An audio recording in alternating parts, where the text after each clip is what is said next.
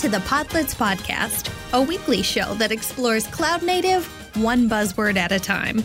Each week, experts in the field will discuss and contrast distributed systems concepts, practices, trade-offs, and lessons learned to help you on your cloud native journey.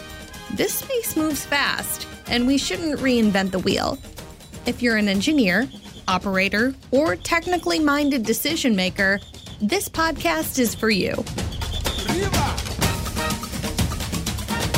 Hi, everybody. We are back. This is episode number 8. Today, we have on the show myself, Carlisia Campos, and Josh. Hello, everyone. That was Josh Russell and Olive Power. Hello. And also Brian Lyles. Hello. Olive, this is your first time, and I didn't even give you a heads up, but tell us a little bit about your background. Yeah, sure. So I'm based in the UK. I joined VMware as part of the Heptio acquisition, which I joined Heptio way back last year in October. So the acquisition happened pretty quickly for me. Before that, I was at Red Hat, working on some of their cloud management tooling and a bit of OpenShift as well. And before that, I worked with HP and Fujitsu. I kind of work in enterprise management a lot. So, things like desired state and automation are kind of things that have followed me around through most of my career. So, coming in here to VMware and working in the cloud native applications business unit is kind of a good fit for me. I'm a mom of 2 and I'm based in the UK, which I have to point out, currently undergoing a heat wave. So we've had about 3 weeks of 25 to 30 degrees, which is warm, very warm for us. So everybody's in a great mood. And you have a science background, right? Yeah, I studied chemistry in university, and then I went on to do a PhD in cancer research. So I was trying to figure out ways where we could predict how different people were going to respond to radiation treatment, and then with a view to tailoring everybody's treatment to make it unique for them, rather than giving the same treatment to different people who presented with the same disease but were responding very, very different. So yeah, that was really, really interesting. What is your role at VMware? So I'm a cloud native architect. So I help customers predominantly focus on their Kubernetes platforms and how to build them either from scratch or to help them get more production ready, depending on where they are in their Kubernetes journey. It's been a really exciting part of being part of Heptio and following through into the VMware acquisition. We're getting to speak to customers a lot of, at very exciting times for them. They're kind of embarking on their Kubernetes journey, a lot of them. We're with them from the start and every step of the way. So that's really rewarding and exciting. So let me pick up on that thread, actually, because one thing that I love about this group, for me, because I don't get to do that, you all meet customers and you know what they are doing. You get that knowledge firsthand. What would you say the percentage of the clients that you see have a disaster and recovery strategy, which, by the way, is the topic of today's show? I speak to customers a lot. And as I mentioned earlier, a lot of them are in different stages of their journey in terms of automation, in terms of infrastructure as a code, in terms of where they want to go for their next platform. But there generally is in the room a team that is responsible for backup and recovery. And that's generally sort of leads into the storage team, really, because you're trying to back up state predominantly. And so when we're speaking to customers, we'll have the automation people in the room, we'll have the developers in the room, and we'll have the storage people in the room. And they're the ones that are primarily, out of those 3 sort of folks I've mentioned, they're the ones that are primarily concerned about backup, how to back up their data, how to restore it in a way that satisfies the SLAs or the time to get your systems back online in a timely manner. So they're the folks concerned with that. I think it's interesting because it's almost scary how many of our customers don't actually have a disaster recovery strategy of any sort. And I think it's oftentimes just based on the maturity of the platform. A lot of the applications and such, they're worried about downtime, but not necessarily like it's going to devastate the business in a lot of these apps. And I'm not trying to say that people don't run mission critical apps on things like Kubernetes. It's just a lot of people are very new and they're just kind of ramping up. It's a really complicated thing that we work with our customers on. And there's so many layers to this, and I'm sure layers that we'll get into. There's things like disaster recovery of the actual platform. If Kubernetes, as an example, goes down, getting it back up, backing up its data store that we call etcd. There's obviously the application's disaster recovery. If a cluster of some sort goes down, be it Kubernetes or otherwise, shifting some CI system and redeploying that into some B cluster to bring it back up, right? And then to Olive's point, when she said it all comes back to storage, yeah, I mean, that's where it gets extremely complicated. So at least in my mind, it's complicated for me, I should say. When you're thinking about, okay, I'm running this Postgres as a service thing on this cluster, it's not that simple to just move the app from cluster A to cluster B anymore. I have to consider, like, what do I do with the data? How do I make sure I don't lose that? And that's a pretty complicated question to answer. I think a lot of the storage providers and vendors playing in that storage space are kind of looking at, novel ways to solve that and have adapted their current thinking. Maybe that was slightly older thinking to newer ways of interacting with Kubernetes cluster to provide that ongoing replication of data around different systems outside of the Kubernetes cluster, and then allowing it to be ported back in when the Kubernetes cluster, if we're talking about Kubernetes in this instance as a platform, porting that data back in. And there's a lot of vendors playing in that space. So it's kind of an exciting space, really, to see how different people are figuring out how to back up distributed systems in a reliable manner. Because different people want different levels of backup. And because of the microservices nature of the cloud native architectures that we predominantly deal with, your application is not just one thing anymore. And certain parts of that application need to be recovered fairly quickly, and other parts don't need to be recovered that quickly. So it's all about functionality ultimately that your end customers or your end users see. So if you think about it visually as like a banking application, for example, where if you're looking at things like, so the customer is interacting with that and they can check their financial details and they can check the current status of their account, and they're two different services, but the actual service to transfer money into their account is down. It's still a pretty functional system to the end user, but in the background, obviously systems are in place to recover that transfer of money functionality, but it's not detrimental to your business if that's down. So there'll be different SLAs and different objectives in terms of recovery, in terms of the amount of time that it takes for you to restore. So all of that has to be factored into disaster recovery plans. And it's up to the company, and we can help as much as possible for them to figure out which bits of the application or which bits of your business need to conform to certain SLAs in terms of recovery. Because different bits will have different standards and different times in and around that space. So it's a complicated thing. It definitely is. I want to take a step back and unpack this term, disaster recovery, because I can assure you careers and fortunes have been made on helping people get this right. Before we get super deep into this, what's a disaster? And then what's a recovery for that? Have you thought about that at a fundamental level? Just for me, if we would kind of take it at face value, so like a physical disaster, they can be physical ones or software-based ones. The physical ones can be like, earthquakes or floodings, fires, things like that are happening either in your region or can be fairly widespread across the area that you're in. Or software, cyber attacks that are perhaps specific to your own internal systems, like your system has been compromised. So that's fairly local to you. So there's two different design strategies there. Physical disaster, you have to have a recovery plan that is outside of that physical boundary, that you can recover your system from somewhere that's not affected by that physical disaster. So for the recovery in terms of software, in terms of your system has been compromised, then the recovery from that is different. I'm not an expert on cyber attacks and vulnerabilities, but the recovery from there, for companies trying to recover from that, they plan for it as much as possible. So they down their systems and try and get patches and fixes to them as quickly as possible and spin the system back up. I'm understanding what you're saying. I'm trying to unpack it for those of us listening who don't really understand it. So I'm going to go through what you said and we'll unpack it a little bit. So physical, for my assumption is we're running workloads. Let's say we're just going to say in a cloud, not on premise. We're running workloads in, let's say, AWS. And in the United States, we can take care of local diversity by running in East and West regions. And also, we can take care of local diversity by running in availability zones within a region, because AWS is guaranteed that AZ1 and AZ3 have different network connections, are not in the same building, and things like that. Would you agree? Do you see that? I mean, this is for everyone out there. I'm going to go from super high level down to more specific. I personally wouldn't argue with that, except not everybody's on AWS. But okay, so AWS or Azure or Google Cloud or DigitalOcean or SoftLayer or Oracle or Packet. If I thought about this, probably could do 20 more. IBM. Well, that's why I said SoftLayer. Oh, right.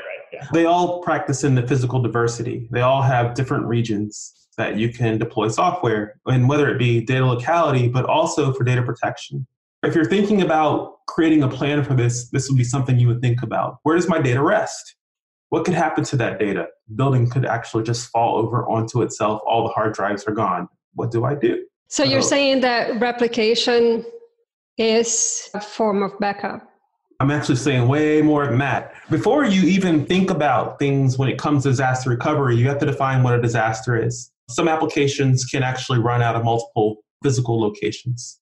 Let's go back to my AWS example because it's everywhere and everyone understands how AWS works at a high level. Sometimes people are running things out of US East 1 and US West 2, and they can run both of the applications. And the reason they can do that is because the individual transactions of whatever they're doing don't need to talk to one another. So they can actually just run the sites out of both places. To your point, when you talk about now, you have the issue where maybe you're doing inventory management because you have a large store and you're running it out of multiple countries. So you're in the EU and you're somewhere out in APAC as well. What do you do about that?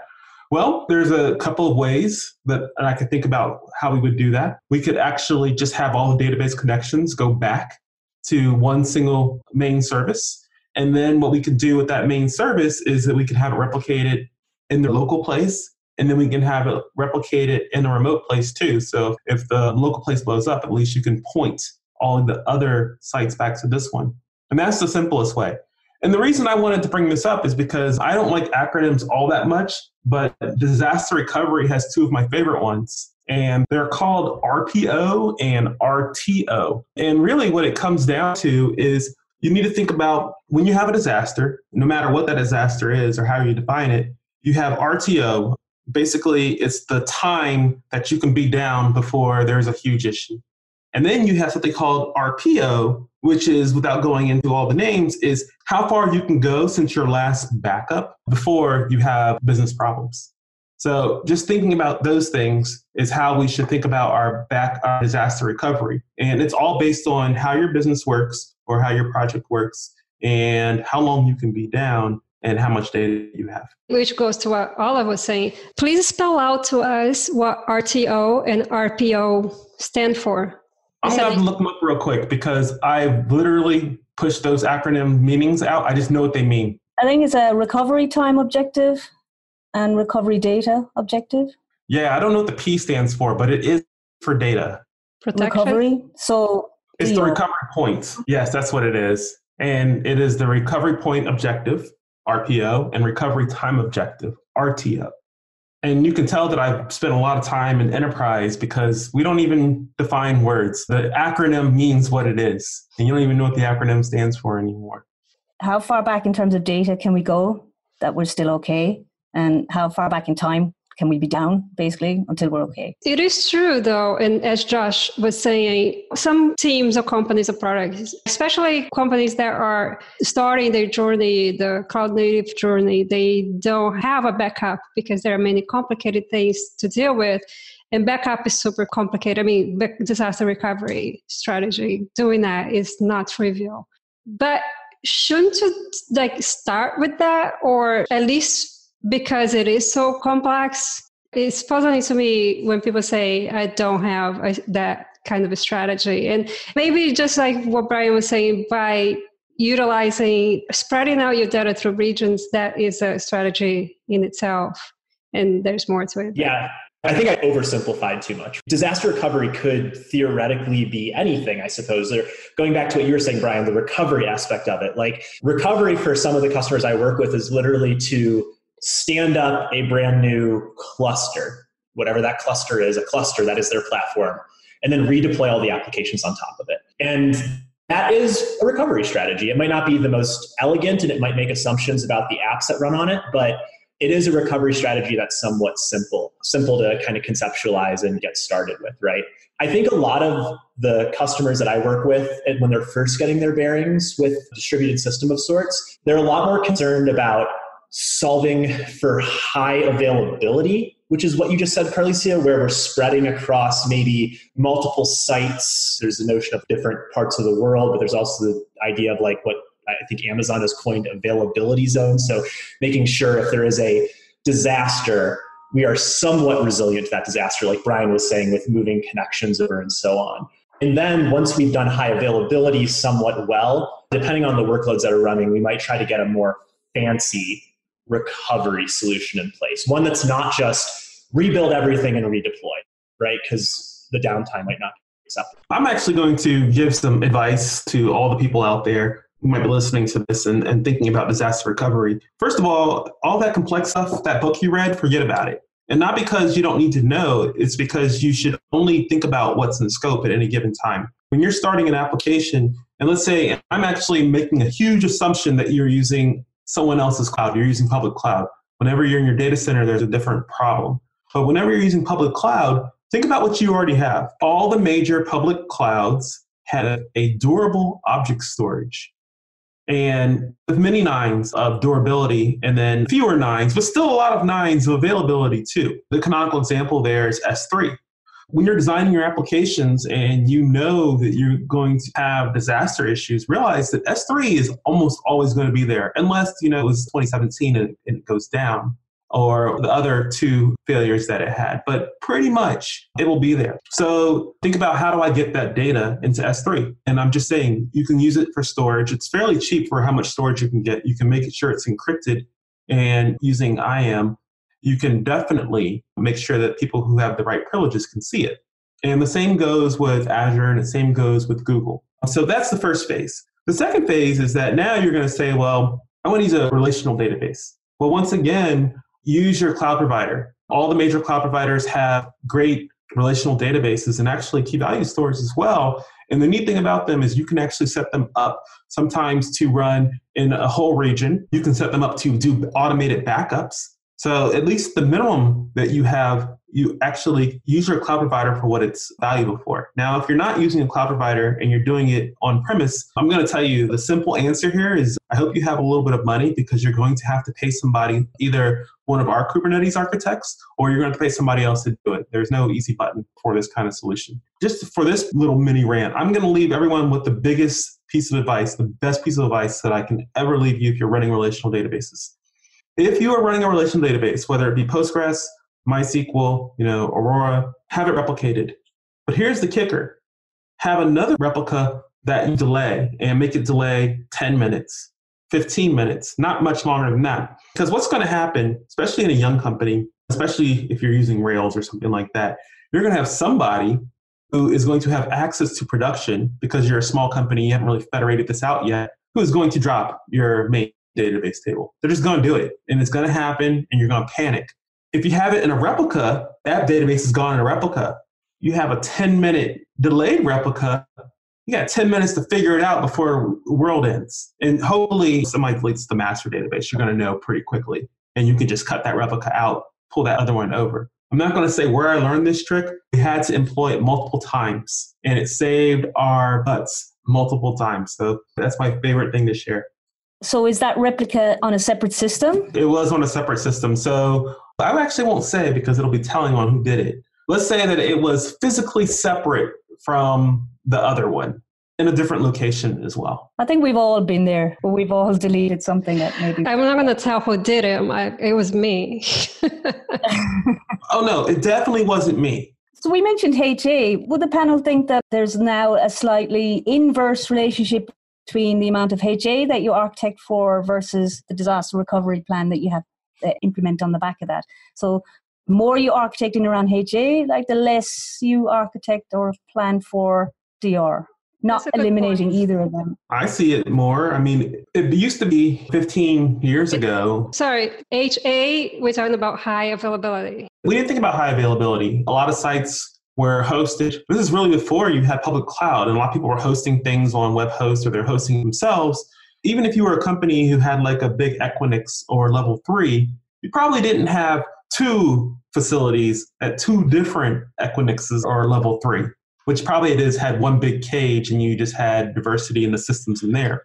We found people had these huge tape backups, and we were very diligent about swapping our tapes out. And one thing we did is we made sure that we had lots of practice of bringing this huge system down, because we assumed that the database would die, and we would just spend a few hours bringing it back up, or days. Now with high availability, we can architect systems where that is less of a problem because we can run more things that manage our data. And then we can also do high availability in the backend on the database side too. We can do things like multi-writes and multi-reads. So we can actually write our data in multiple places. And what we find when we do this is that the loss of a single database or a slice of processing/web host just means that our service is degraded, which means we don't really have a disaster at this point. And we're trying to avoid disasters. I think on that point, like the way I've always thought about it, and I'll admit this is super overly simplified, but like successful high availability or HA could make your need to perform disaster recovery less likely. Can, maybe, right? It's possible. Also realize that everybody's not running public cloud. And in that case, well, you can still back your stuff up to public cloud, even if you're not running public cloud. There's still people out there who are running big tape arrays. And I've seen them. I've seen tape arrays that are wider. I mean, I'm sitting at an 80-inch wide table, bigger than this table, with robotic arms and tapes that were this big. And you had to make sure that you got the tapes right for that particular day doing your rotation. I guess what I'm saying is that there's a balance. HA can high availability. If you're doing it in a truly highly available way, you can miss whole classes of disaster. But I'm not saying that you will not have disaster, because if that was the case, we wouldn't be having this discussion right now. So I'd like to move the conversation just a little bit to more cloud native. You're running on Kubernetes. What should you think about for disaster recovery? What are the types of disasters we have? How can we recover from them? Yeah, I think one thing that comes to mind, I was actually reading the Kubernetes best practices book last night because I just got a O'Reilly membership. So awesome, really cool book. And one of the things that they had recommended early on, which I thought was a really good call out, is that since Kubernetes is a declarative system where we write these manifests that describe the desired state of our application and how it should run, recommending that we make sure to keep that declarative state in source control, right? Just like we would our code, so that if something were to go wrong, it is somewhat more trivial to redeploy the application should we need to recover. Now that does assume we're not worried about like data and things like that, but it is a good call out, I think. I think the book made a good call out. And that sort of declarative system and being able to bring your systems back up to the exact way they were before, kind of in itself, adds comfort to the whole notion that they could be a disaster. And if there was, we can spin it back up relatively quickly. And that's back from the days of automation where the guys originally, I came from Red Hat, so folk at Ansible were kind of trying to do like the, infrastructure as a code, being able to deploy, redeploy in the exact same manner as the previous installation. Because I've been in this game a long time now, and I've spent a lot of time working with processes in around building physical servers. That process would get handed over to lots of different teams. And it was a huge thing to build these things, to get one of these things built and signed off, because it literally had to pass through the different teams to do their own different bits of things. So the idea that you would get a language that had the functionality that suited the needs of all those different teams, so the storage team could automate their piece, which they were doing, it just wasn't interactive with any of the other teams. And the network people would automate theirs, and the application install people would do their bit, and the server OS people would do their bit. Having a process that could tie those teams together in terms of a language, so the Ansible, Puppet, Chef, those kind of things try to unite those teams in that. You can all do your automation, but we have a tool that can take that code and run it as one system end to end. And at the end of that, you get an up and running system. And if you run it again, you get other systems that's exactly the same as the previous one. If you run it again, you get another one. So, reducing the time to build these things plays very importantly into this space. Disaster is only disaster if in terms of time, because things break all the time, right? So it's how that affects you and how quickly you can recover. If you can recover in like seconds, in minutes, and it hasn't affected your business at all, then was it even really a disaster?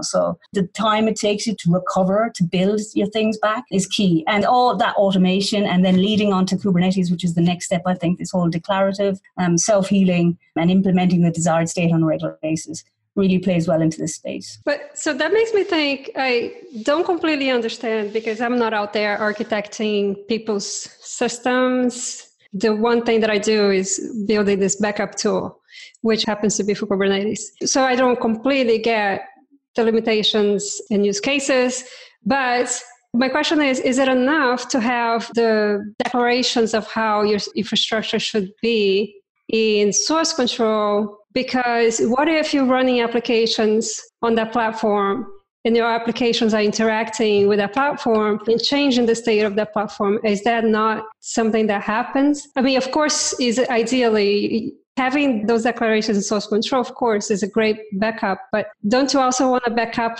the changes to states as they keep happening? Yeah, of course. That has been used for a long time. That's how replication works. Literally, you take the change and you push it over the wire and it gets applied to the remote system. The problem is that there isn't just one way to do this, because if you do only transaction-based, if you only do the changes, you need a good base to start with because you have to apply those changes to something. So how do you get that? How do you get that piece? And I'm not asking you to answer that. It's just something to think about. I think you've hit a fatal flaw too, Carly said, like what that simplified, just like have it in source control model kind of falls over, right? And I think having that declarative kind of stamped out, this is the ideal nature of the world for this deployment, and source control has benefits beyond just that of disaster recovery scenarios, right? And for stateless applications, especially like we talked about in a previous podcast, it can actually be all you need potentially, which is so great. Like move your CI system over to cluster B, boom, you're back up and running. That's really neat. But a lot of our customers we work with, once we get them to a point where they're at that stage, they then go, well, what about like all these persistent volumes, which by the way is just like a volume on a computer. That's a Kubernetes term. But like, what about all these parts on my disk that I don't want to lose if I lose my cluster, right? And that it totally feeds into why tools like the one you work on are so helpful. And maybe, I don't know if now would be a good time, but maybe Carly, so you could expand on that tool, what it tries to solve for. I want to back up a little though. So let's put aside stateful workloads and volumes in databases. I was talking about the infrastructure itself, the state of the infrastructure. I mean, is it not common, and I don't know the answer to this, I might be completely off. Is it not common for you to develop a cloud native application that is changing the state of the infrastructure? Or is this something that's not good to do? It's possible that you can write applications that can change infrastructure, but think about that. What happens when you have bad code? We all have bad code. So a lot of people like to separate those two things. You can still have infrastructure as code, but it's separated from the application itself. And that's just to protect, your app people from your not app people and vice versa.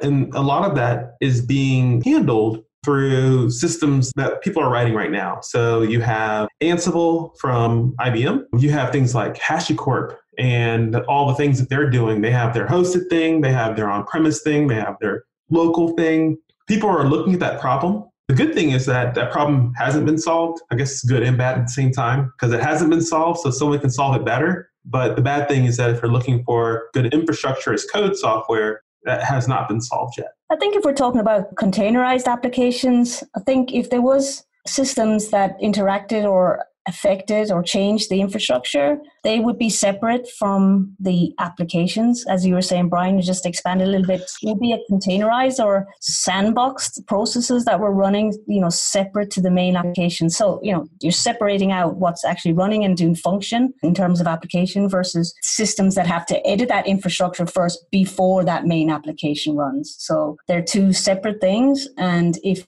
you had to restore the infrastructure back to the way it was without rebuilding it, or perhaps have a system whereby if you have something editing the infrastructure, you would always have something that would edit it back. If you have the process that runs to stop something, you would also have a process that started something. If you're trying to design your applications and if it needs to interact with other things, then that application design should include the consideration of, what do I need to do to interact with the infrastructure? And if I'm doing something left-wise, I have to do the opposite and equal reaction right-wise to have an effectively clean application. That's the kind of stuff I've seen anyway. I think it maybe even folds into a whole other topic that maybe we can even cover on another podcast, which is like the notion of the concern of mutating infrastructure, right? And if you have a ton of hands in those cookie jars and they're like changing things all over the place, like you're losing that potential single source of declarative truth even, right?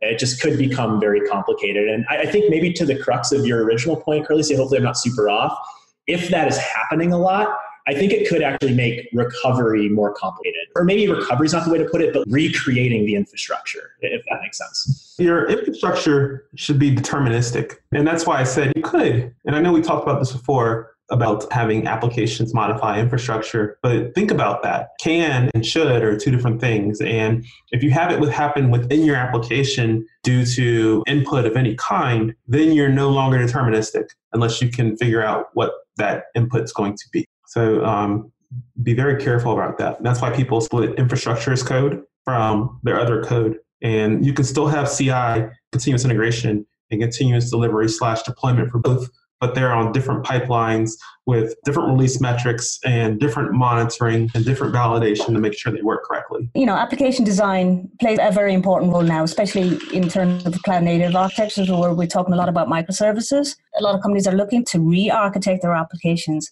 And so maybe mistakes that were made in the past, or maybe not mistakes is perhaps a strong word, but maybe things that were allowed in the past perhaps are not best practices going forward. If we're looking to be able to run things independently of each other, and they're, by definition, applications independent of the infrastructure, that should be factored into the architecture of those applications going forward. Josh asked me to talk a little bit about Velero. I will touch up on it quickly. Well, first of all, I would love to have a whole show just about infrastructure, code, GitOps. Maybe that would be 2 episodes. So Velero doesn't do any backup of the infrastructure itself. It works at the Kubernetes level. So we back up the Kubernetes clusters, including the volumes. So if you have any sort of stateful app attached to a pod, that can get backed up as well. And if you want to restore that to even a different service provider than the one you backed up from, we have a Restic plugin that you can use. It's embedded in the Velero tool. So you can do that using this plugin. There are a few really cool things that I find really cool about Velero is one, you can do selective backups, which really don't recommend. We recommend you always back up everything, but you can do selective restores. So that would be, if you don't need to restore a whole cluster, why would you do it? You can just do parts of it. And it's super simple to use. Why would you not have a backup? Because this is ridiculously simple. You do it through a command line, and we have a scheduler. So you can just put your backup on schedule. You determine the expiration date of each backup. A lot of neat and simple features, and we are actively developing things all the time. Velero is not the only one. So it would be fair to mention, and I'm not super well versed on all the tools out there, but etcd itself has a backup tool. I'm not familiar with any of these other tools. So one thing to highlight is that we do everything through the Kubernetes API. That's, for example, one reason why we can do selective backup or restores. And yes, you can back up etcd completely yourself, but you have to back up the whole thing. And if you're on a managed service, you wouldn't be able to do that because you just wouldn't have access. So other tools like use the backup tool that etcd offers or your service provider. PX Motion, not sure what it says. I'm reading documentation here. There is this K10 from Canister. I haven't used any of these tools, and there might be more. I just want to say Velero, the last customer I worked on, they wanted to use Velero in its capacity to be able to back up a whole cluster and then restore that whole cluster on a different cloud provider, as you mentioned. So they weren't sort of using it as, well, they were using it as backup, but their primary function was that they wanted to populate the cluster as it was on a brand new cloud provider. Yeah, it's a migration. So one thing that, like I said, Velero does is back up the cluster, like all the Kubernetes objects. Because why would we want to do that? Because if you're declaring, like someone explained to everybody who's listening, including myself, some people bring this up and they say, well, I don't need to back up the Kubernetes objects if all of that is declared and I have that declaration in source control. So if something happens, I can just do it again. Untrue, because just for any given Kubernetes object, there is the configuration that you created. So let's say if you're creating a deployment, you need spec replicas, you need the spec templates, you need labels and selectors. But if you actually go and pull down that object afterwards, what you'll see is there's other things inside of that object. So if you didn't specify any replicas, you get the defaults, or other things you get the defaults for. You don't want to have a lossy backup and restore, because then you get yourself into a place where if I go back this thing up and then I restore it to a different cluster to actually test it out to see if it works, it'll be different. So just keep that in mind when you're doing that. I think it just comes down to knowing exactly what Brian just said, because there certainly are times where when I'm working with a customer, they're just such a simple use case that the notion of redeploying the application and potentially losing some of those factors that may have mutated over time, like they just shrug to it and go, whatever, right? It is so awesome that tools like Velero and other tools are bridging that gap. And I think to a point that Olive made, like not only just backing that stuff up and capturing its state as it was in the cluster, but providing us with like a good way to like section out one namespace or one group of applications and just move those potentially over and so on. So yeah, it just kind of comes to knowing what exactly are you going to have to solve for and then how complex your solution should be. Yeah, so we're getting towards the end, and I want to make sure that we talked about testing your backups, because that's a popular thing here. People take backups. I've done my backups, whether I dump to S3 or I have Velero dumping to S3 or I have some other method. That is an invalid backup. It's not valid until someone comes and takes that backup, restores it somewhere else, and actually verifies that it works, because there will be nothing worse than having yourself in a situation where you need a backup and you're in some kind of disaster, whether small or large, and going to find out that, oh my gosh, we didn't even back up the important thing. That is so true. I have only been in this backup world for a minute, but I've needed to back up things before. I don't think I've learned this concept after coming here. I think I've known this concept. It just became stronger in my mind. So I always tell people, if you haven't done a restore, you don't have a backup. One thing I love to add on to that concept too is having my customers run like fire drills if they're open to it. So effectively like having a list of potential terrible things that can happen, from losing a cluster to just like losing an important component, right? And then like one person on the team, let's say once a week or once a month, depending on their tolerance, just chooses something from that list and does it. Not in production, but does it, right? And it gives you the opportunity to test everything end to end. Like, did your alerting fire off? When you did restore, to your point, was the backup valid? Did the application come back online? So it's kind of a lot of like semi-fun, using the word fun loosely there, fun ways that you can approach it. And it really is a good way to kind of stress test. I do have one small follow-up on that. When you're doing backups, and no matter how you're doing them, you got to think about your strategy and then how long you keep data. I mean, whether it's due to regulation or just physical space and it costs money. So you just don't back up yesterday and then you back up again.